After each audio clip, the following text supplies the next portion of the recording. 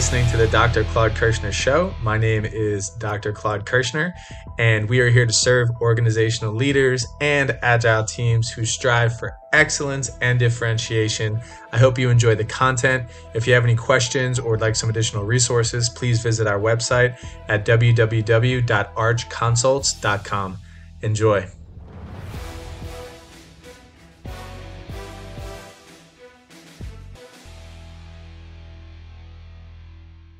So they say, hey, this is how much it costs us.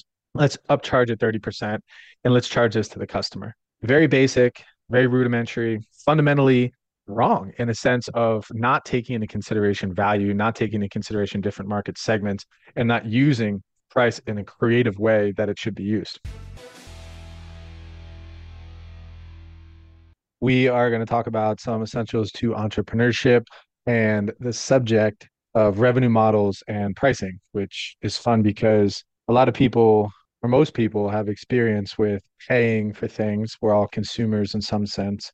And pricing can be an interesting conversation. And I think it's had often around dinner tables, malls, and certainly between spouses and out at restaurants is what should things be priced at? Why are they priced accordingly? We all have an opinion. We all have a perception of value.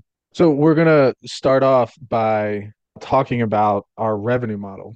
It's a great platform or a foundation to go into the pricing conversation. One example that I think is easy to visualize is a bowling alley. And the question is, in a bowling alley, where does the revenue come from in a bowling alley? How does a bowling alley make money? And what are the sources? What are the roles of each of those different revenues in the overall operating plan and operating model of the bowling alley? So think about it and think about if you're going bowling, what are you paying for? So the three most common sources of revenue or revenue drivers in a bowling alley are the games, the shoe rentals, and the snack bar or the food. Some bowling alleys also have arcades and pool tables and whatnot, but let's keep it simple. Let's talk about the games, the shoe rental, and the snack bar. So now that we have and understand our sources of revenue, the question is, what are the roles of each of those different sources and why is that important? That just kind of leads into the reality of each one of those different revenue has its own purpose in the overall operating model and revenue model of the bowling alley. So for instance, the question is, which one of those makes the most money for the bowling alley? It's not the games, it's not the shoe rental, it's the food. And the food, likely there's a disproportionate amount of money that comes or source of revenue from the food than from the games and from the shoes. The shoes probably make a little bit, probably a marginal return. And in some cases, if potentially not in all cases, considering the footprint of a bowling alley, the games actually lose money.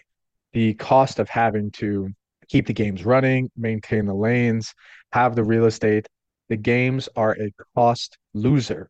Therefore, what would we do if we knew then from a revenue model perspective that the games are losing us money, the shoes are making us a marginal amount of money, but the food is really where the money comes from in our operating model or in our revenue model? What should we do and why? And the answer really is we should try to, and if you can envision yourself the last time you went to a bowling alley, try to have the games or the lanes occupied with leagues or with certain players or with events. So when patrons come in or guests come into the bowling alley, you're forcing them to wait for their lanes. And when they're waiting for their lanes, they're drinking and eating at the snack bar.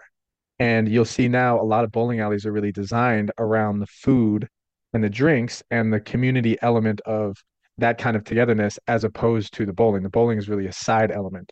And it's because of the revenue model. And therefore, the bowling alleys are really designed more to cater towards the food and drink experience more so than the bowling. Bowling is just a draw to get people in.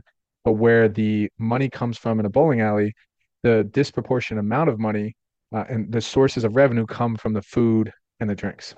So think about that the next time you go to a bowling alley. And that kind of leads us into this concept called a contribution margin income statement. So this example is an example of a fairly straightforward commodity driven business of landscape maintenance, cleaning and painting, micro cleaning, and graffiti removal. This is one company that does four different services. Again, landscaping, cleaning and painting is one service, and micro cleaning is another service, the third, and graffiti removal is the fourth. And if you break down each of these different sources of revenue or revenue drivers by taking away the variable costs. So you have the sales minus the variable costs, which are the direct costs proportionate to the volume of sales that are only there because you're selling that particular revenue driver. And then you have your variable contribution, and then you have your direct fixed costs, which are the costs that are fixed. They don't change, but they're really only there because of the revenue driver. Then you get your profit contribution of each one of those different revenues. So the point is not to complicate the reality of the accounting purposes, but the point is to see how each one of these costs varies depending on the revenue driver and what it means to have these costs vary. In this particular example, you can see that sales wise, the most sales comes from cleaning and painting, but disproportionately, a large amount of the profit or the return on sales comes from the micro cleaning, which the cleaning and painting is $120,000 in sales, and the micro cleaning is 35,000. But the variable cost and the direct fixed cost from the micro cleaning are significantly lower than the cleaning and painting direct costs and fixed costs. And the profit contribution from cleaning and painting, even though it has $120,000 in sales, is $15,000 versus the micro cleaning has $35,000 in sales, but has more profit contribution than the cleaning and painting. So it doesn't mean they shouldn't do the cleaning and painting. It just means understanding how we utilize these different revenue drivers differently and strategically to formulate the plan for our business or how we execute and serve our customers utilizing these different revenue drivers differently with different proportion amount of cost. A relevant example is, we were in the pool cleaning industry and still am for quite some time, and we would clean customers' pools. We would celebrate in picking up accounts, even though sometimes the accounts were priced a little bit more competitively for the basic cleaning services. But we knew that if we picked up this account for cleaning this particular pool, that we were going to get a good amount, if not a lot, of mechanical repair elements because the account needed new filters, new pumps, new heaters, and likely a renovation within the next 2 years. So we would make a marginal return on the cleaning services, but we would make much more of a profit contribution on the replacement of motors, heaters, pumps, that kind of stuff, and certainly the renovations, which would justify us picking up those accounts at a little bit of a cheaper price and just offering different services to customers based on that understanding. So moving away from revenue models, revenue drivers, and understanding that as a foundation for pricing, let's get into or at least talk about pricing. And pricing is so much fun to talk about. What's so fun about it is it's so creative. It's one of the most flexible tools available to any manager, any leader, any entrepreneur when it comes to executing on business is pricing. Pricing is not just one decision. It's a multitude of different decisions depending on the market segment, depending on the season, depending on the strategy. And it's a lot of fun because of the creative nature of pricing. And pricing is more than just cost. And this is a fundamental error that I see made often with leaders, managers, operators, and certainly entrepreneurs is they believe that their cost is a primary decision in how they're going to price their product. And we'll talk a little bit later about how value is much more important to price something than cost, certainly perceived value. But price is a statement of value. Price is a statement of value. What is price? Price is a number assigned to value. Therefore, price is a statement of value. It's saying this is how much it costs for this amount of value. It's really important that we think about value when we're talking about pricing. And price is about creativity. It's all about creativity. So one of the incorrect ways that people do pricing, although they're forced into it, and it's certainly understandable, but it's done often, is looking at this cost plus formula, which is extremely limited. It's figure out what is my cost per unit, which is at times arbitrary because our cost per unit really has a variable cost component, but it also has a fixed cost component as well. If I asked you what is your cost per unit and you assign me a number, it's likely going to be your variable cost per unit, but it doesn't include business insurance. It doesn't include administrative salaries. It doesn't include your software usage. It doesn't include the use of facilities or potential lease. And to assign all of those fixed costs to a particular unit, it's an arbitrary process. So they figure out their cost per unit, they add a margin or a markup, and there's your price. So they say, hey, this is how much it costs us. Let's upcharge it 30% and let's charge this to the customer. Very basic, very rudimentary. Fundamentally, wrong in a sense of not taking into consideration value, not taking into consideration different market segments, and not using price in a creative way that it should be used. How are prices used? What's the difference between when people buy products based on something we call value in exchange versus value in use? Let's talk about value in exchange first. And this is something I think everyone can understand. When you think about value in exchange, it's fundamentally based on supply and demand needs, supply and demand metrics. And our society and our economy is based on these fundamental aspects of supply and demand. So, how many sellers are there that are willing to buy or willing to sell, and how many buyers out there that are willing to buy and able to buy? That's the value in exchange. And some examples are if you look at the cost of generators during or after a major hurricane. Certainly, right before a hurricane comes, the generators start flying off the shelves. Therefore, the cost of generators increases. And if you saw a guy in the back of a pickup truck after a hurricane with four generators and he's looking to sell them to the people that have needs for them, how much is he charging? And why is he charging that price? Forget about the legality of that or scalping or whatever you want to call it, but or taking advantage of consumers. But the truth is, there are no generators out there to buy. And this man has a truck and he's bringing a generator to your house. You would pay a large amount more for that generator simply because you don't have the availability to buy that is not high. And certainly your willingness, low availability, low supply, and your demand for it, your need for it is really high. So you're able and willing to buy this. And that's just value in exchange. Another example would be, I mean, a funny one is, if you look at a best-selling book, like From Good to Great, which has changed many businesses and probably created millions and millions of dollars in value for people who read this book and applied some of the principles. It costs $12.99 for this book. And you look at a high-end gourmet cheese block, it costs the same price. And the truth is the books are printed and mass printed and available to everyone. And the cheese is a little bit more limited as to how much it can make and the demand it can make. And it's certainly putting a different value on the cheese. But those two things are priced the same. What does that tell you?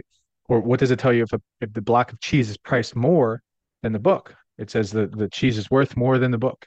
The value we place on the cheese is more than the value we place on that book. That's value in exchange. So now let's look at what I'm recommending that we use more often is the concept of value in use. And value in use is is a lot better than value in exchange for a multitude of reasons. Some examples of value in use is really trying to understand how do business owners and how do entrepreneurs segment their market and look at different consumers differently. For instance, if you are a consumer that is driving down the turnpike with their family after a long drive and you see a sign off Interstate 95 for a hotel, you pull over, you just want a hotel. You want to sleep in bed that night. You're not going to shop around for a large amount of hotels. So that hotel, that room is worth more to you. It's more valuable to you than it would be for somebody planning a vacation and looking for a good hotel to stay in because it's relevant to you. Another example would be the cost of a cup of coffee at Starbucks. And it's very difficult for me to go to Starbucks and buy a cup of coffee when I can make a cappuccino at my house for the cost of one of those little, what do they call them, pods. And the truth is, a lot of people will pay the value at Starbucks because their perceived understanding of that value, the value in use at Starbucks is $4. They like the experience, they like the taste of the coffee, even though it could be argument could be made that my cup of coffee at home is just as good, if not better.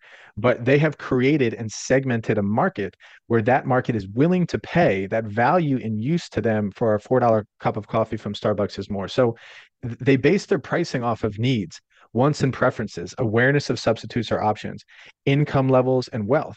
Who are the type of people that regularly go to Starbucks and buy coffee? It's not the people that are living paycheck to paycheck and needing to save money in order to make rent. They're choosing not to go to Starbucks because that's not for them. But Starbucks isn't catering to them. Starbucks is catering to a wealthier crowd, coffee lovers, and people that enjoy the experience and potentially have more discretionary income.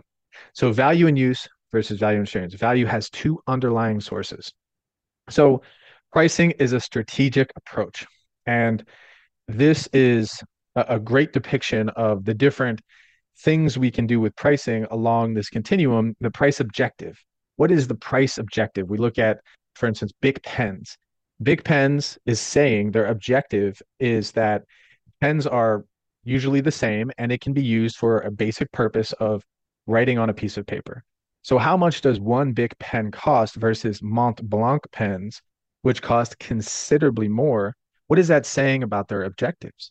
I mean, the objective of Mont Blanc is not to sell multiple pens to everybody. It's to sell an experience, a beautiful pen made with the most exquisite materials that writes in the best way to authors or literary people or professors or people that write, often doctors, whomever it may be, that would purchase those pens, where you can find a Mont Blanc pen for, anywhere from $500 to $5,000. This particular image on the screen is a $5,000 pen. And that's their objective. They want to have a low volume, high margin product that's priced based on value and use and not based on mass marketing to everyone. And same thing with BIC. They have a different price objective. Price strategy, we'll talk more about price structure, price levels, and price tactics can get really creative. One of the most important elements, which we've talked about, is value and use and demand and value. And one of the least important in this is cost. We have to consider our competition. We have to consider our marketing strategies, and something else to consider would be legal issues, which we don't tend to run into that often. But just for example, legal issues would be things that would discourage competition or could be significantly price undercutting for market penetration that just seems to be ridiculous and is not fostering a spirit of economic development for a community. And that would be a legal issue for an organization. So where to begin? So pricing markers. This is a depiction of a scale of where we're saying for a particular product. In this example, we say that our product at the very low end costs $75. At the very high end, people will pay $180. And two different things were notching on this continuum, on this line. So you have $75 at the lowest and $180 at the highest. Is one, we have to say, okay, what's our break even point? Where do we have to price this thing just to be able to break even on the product? And a lot of times, sometimes people price it below break even just to have certain market penetration based on strategy. Then you look at your competitors. You have how much are your competitors charging? Your competitor A, competitor B, competitor C. What are they charging for this particular product?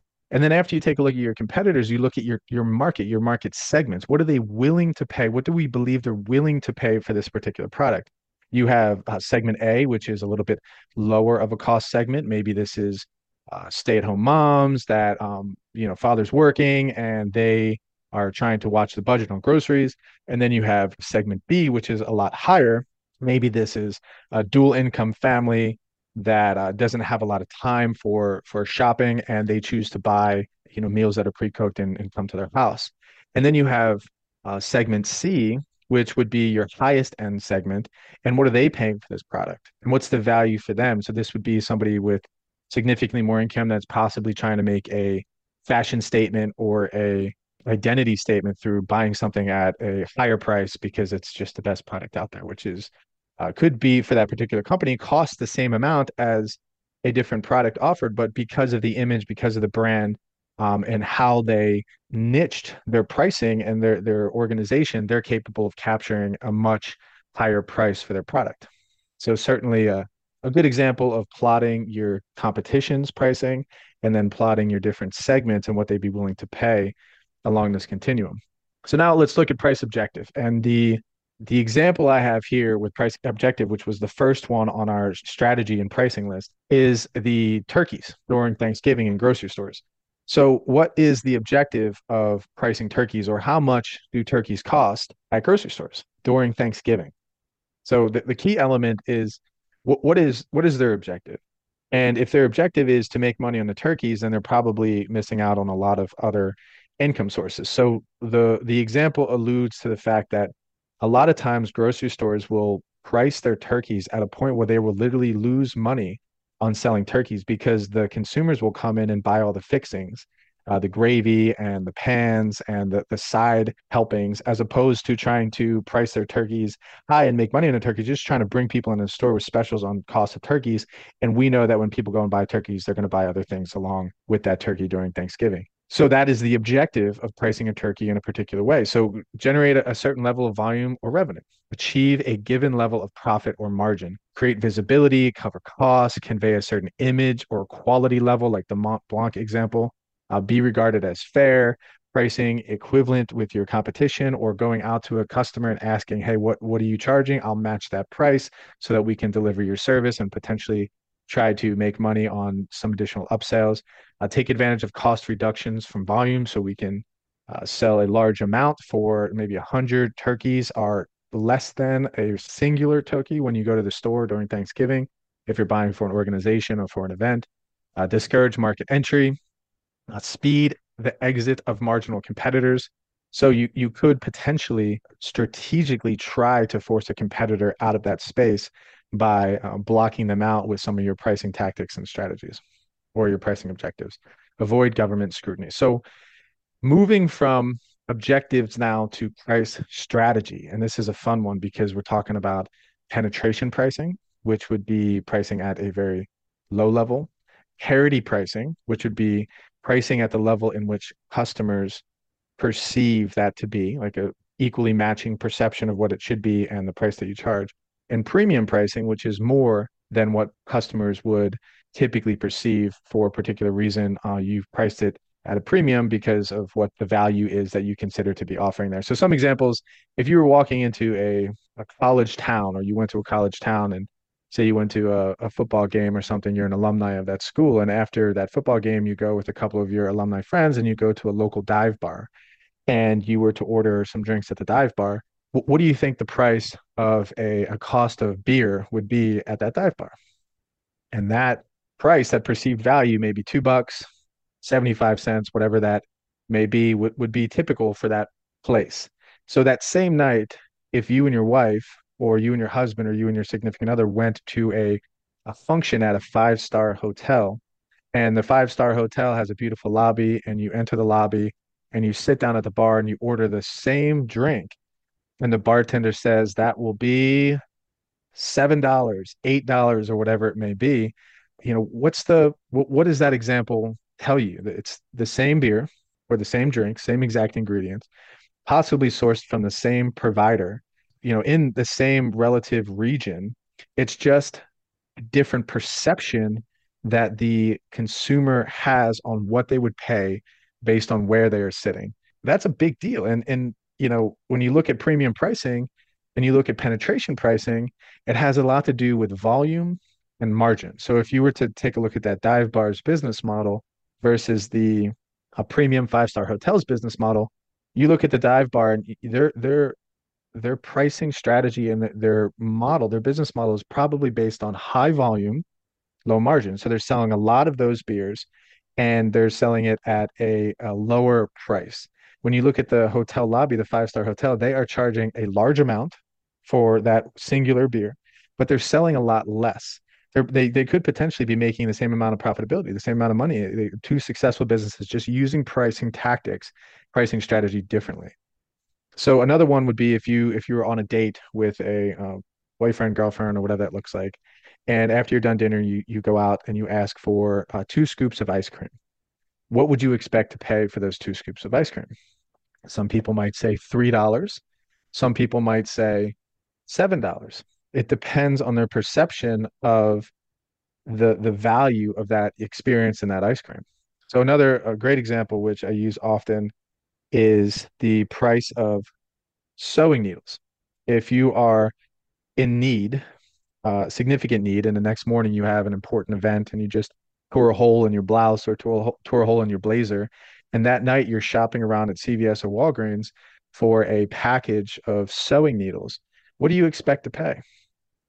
And when you answer that question, it shows light on what value you put on those particular sewing needles. It shows you that pricing is assigning a price to something is a perception of value. So ease of differentiation, customer segments that are price inelastic. Inelastic means they're going to pay that price regardless of they're going to pay a higher price. The price of the product does not affect their decision. They're price inelastic. So as your pricing goes up, the amount of sales that you have, the volume of sales stays the same. It's inelastic. Elastic pricing is as your pricing goes up, the volume of your transaction goes down. So that's the value in exchange, supply and demand. As supply comes down, price will go up. As supply goes up, price comes down. Current and anticipated competition is another consideration in price strategy. Cost reductions possible with volume, third party payer. So this is an interesting example to talk through. If you have a business trip, and airlines have really leveraged this for many years. They have a different pricing structure for business travelers versus personal travel. Two ways of traveling: traveling for business and traveling for personal. The cost of business travel historically is more expensive. The question is why? The reason why business travel is more expensive is because a corporation is typically paying for it, and typically it's done during the week. So a lot of travel agents or travel sites, or let's just say airlines, if you were willing to stay a Saturday night, your ticket could be considerably less. It could be $200 less. And then you say, well, why? How do they use that Saturday night variable into that equation for pricing? They can tell whether or not you're a business traveler or a personal traveler if you're willing to stay on a Saturday night. If you're on travel for business, the question on pricing is that I can stay a Saturday night and save my organization $200, or I could come home on Friday night and I can be with my family. You're likely going to choose that your company pays more money. You're going to come home on Friday night and you're going to be with your family. If you were visiting your sister in Arkansas, you might stay that extra Saturday night to save $200 because of, it's a cheaper flight. You're doing it for personal travel. So that's just an indication of those third party payers, why that's important, and when we price certain things, how we can tell and segment those markets a little bit creatively. So always easier to lower a price than to raise a price. We'll talk about that in a little bit. Price structure, where the real creativity happens. This is just an example of LinkedIn and how they use their structure to draw people in with a free service, sort of a freemium membership, and they want people to upgrade to career, business, sales, hiring memberships with some additional perks or different additional features that they have. So they rope you in with the free service, but then they want to upcharge you. That's just a fun strategy that they have.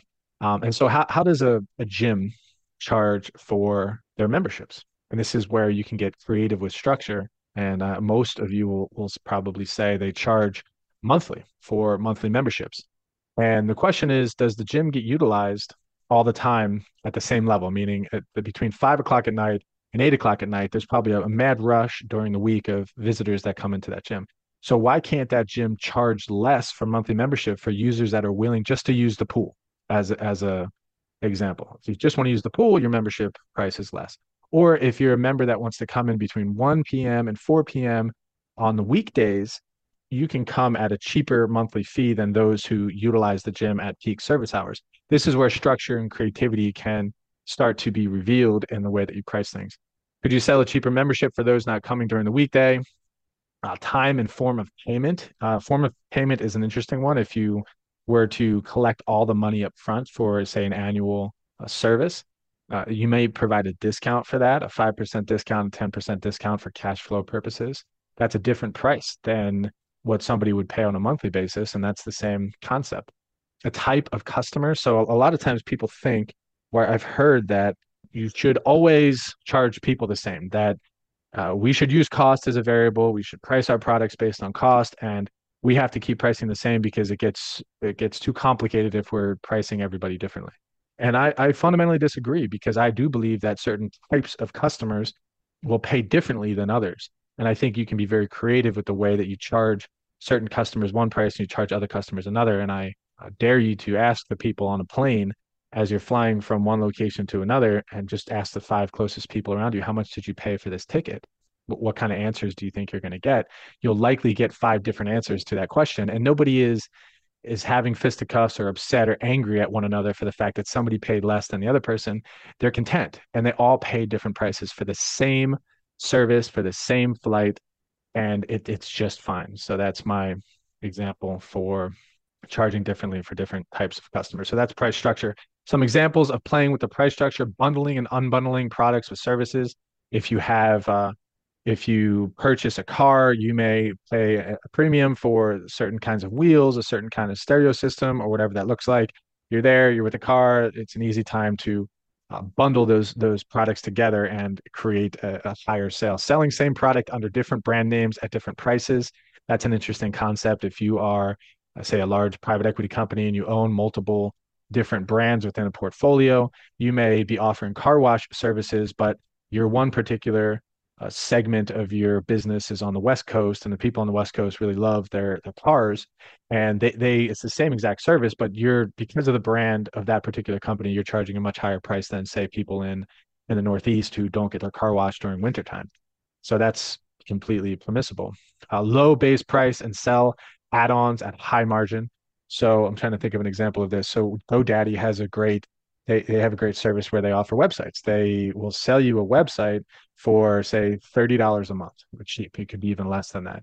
But everybody who has a website also is interested in what? They're interested in website design services. They're interested in SEO marketing services. They're interested in a multitude of other services that coincides with their website, email services. So that's how GoDaddy is creative with playing with their price structure. Pricing differently at lower or high peak times. For instance, you look at the price of cars rented in Daytona Beach during, say, March versus the price of that same exact car in August or September. You're going to pay 60 to $100 a day during March because of spring break in Daytona Beach versus in August or September, you're going to pay 20 bucks a day for that car rental. So that's just a seasonal pricing structure that they play with. Ultimately, use of products or services for a flat fee. So ultimately, you can go to Golden Corral and you can get an all-you-can-eat buffet for a flat fee. It's just a creative way to use that. There's to bring up car washes again. There's certain car washes that you can pay a monthly rate and you can go there and use an unlimited amount of car washes. So how often do people actually have a chance to wash their car? Maybe once a month, twice a month. So they're capable of allowing you to use it all the time, charging you a monthly subscription fee, but typically people won't go back and use it as often as you think. Base price and then variable charges once a threshold is reached. For instance, like when I used HubSpot, they would charge a base price for access to the software, access to the marketing platform. And once I got a certain number of contacts in my HubSpot email list, they would charge based on a threshold of, say, every 5,000 additional contacts, your new monthly price is this. So you can keep on playing with this. Different prices for different market segments, loyalty schemes for past or heavy users, price differences for users who can only buy or use at certain periods, prices tied to customer characteristics such as size of their foot for shoes or size of their car for car washes. That's just a fun, creative way to do it. Cash discounts, functional trade discounts. If you are a member of the local chamber of commerce, your ice cream cone is 25% off. Or if you're a student at Florida International University, then when you come here, you are a part of this particular group. Therefore, you can have a discount. Time payment schemes, trade in, trade up schemes. This is sort of ties into the psychology of pricing a little bit. And this goes to price levels, and we're starting to touch on price tactics. So if you look at a car, go to the car rental example. And when you go to a car rental place, you have a bunch of options. You have a full size option, a mid size option, compact option, and a subcompact option. So which option do you choose and why? And one of the important things to understand in these different price levels is that look at the lowest price level of subcompact. It's $21 a day. And then you increase $4 to the next level of compact. But then when you go from compact to midsize, the increase is more than $4. The increase is actually $7. And then when you go from midsize to full size, the increase isn't $7, it's actually $11. And what does that tell you? And why do people do that with those tiered pricing models? You could think about it, and maybe you haven't noticed it before, but this is the way it's done simply because of the psychology of pricing. The incremental increase in quality must also show a greater gap in the price increase. So as quality goes up, you also have to increase the pricing amount, that gap from one tier to the next tier more because of an increased amount of quality. So that just kind of shows pricing levels and the psychology of pricing. And then you think about tactics, this can be a lot of fun. And we'll go back to the reality that, or the truth, that it is much easier to come down on pricing than it is to increase pricing. And one of the tactics that people use are rebates, coupons, 2-for-1 deals, specials, etc. And we'll get into some more examples. It's just to stay with tactics for a second. If you think about if you think about an organization, say, let's just look at Starbucks as an example again.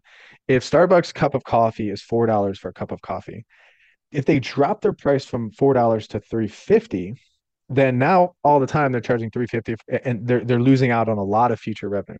But if they keep their cup of coffee at $4 and they literally give away $75 gift cards for people who come to their store often to buy more coffee, and Vitamin Shop is really good at this too. Vitamin Shop has very high prices, but they're often using discounts, promotions, and there's certainly every time I go there, I have this gold member status at Vitamin Club, which my wife laughs at me.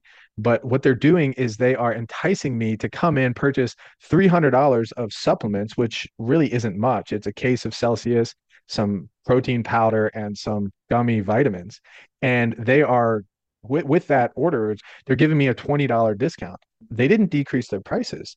They just simply are offering rebates, they're offering loyalty programs so that I keep coming back because I have this perception of I'm saving money. But in reality, they're pricing so high that these discounts are just simply marginal and they're just ways to think that the price is less than it actually is.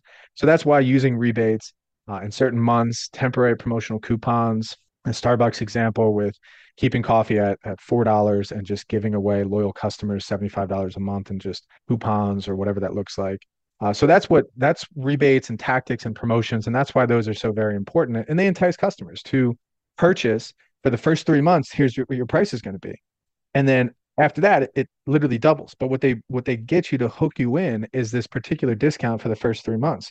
And when you sign up at that discount, the perception is, oh, I'm going to pay this price. But the reality is, over time, as you keep paying for that membership, they now have you at the higher price. That's not them lowering their prices. That's them getting creative with some of the tactics they're using to use their price as a creative variable for strategy. So some other guidelines, you do not want to compete solely on price. This is a mistake. It should never be done. It's a lose-lose battle. It's a never-ending battle. If you lower your price, somebody else can just lower theirs. You want to compete and you want to price based on value. It is always harder to raise prices than to lower them. Talked about that. Find ways to lower the price without lowering the price. We talked about those tactics and rebates and promotional items. Not all customers need to pay the same for the same thing. And we talked about that as well with the examples of the airlines and getting on a plane and asking the 5 people around you, how much did you pay for this ticket? You're likely going to get 5 different answers. Personal travel versus business travel. And who cares? If my company's paying for it, why am I going to stay a Saturday night?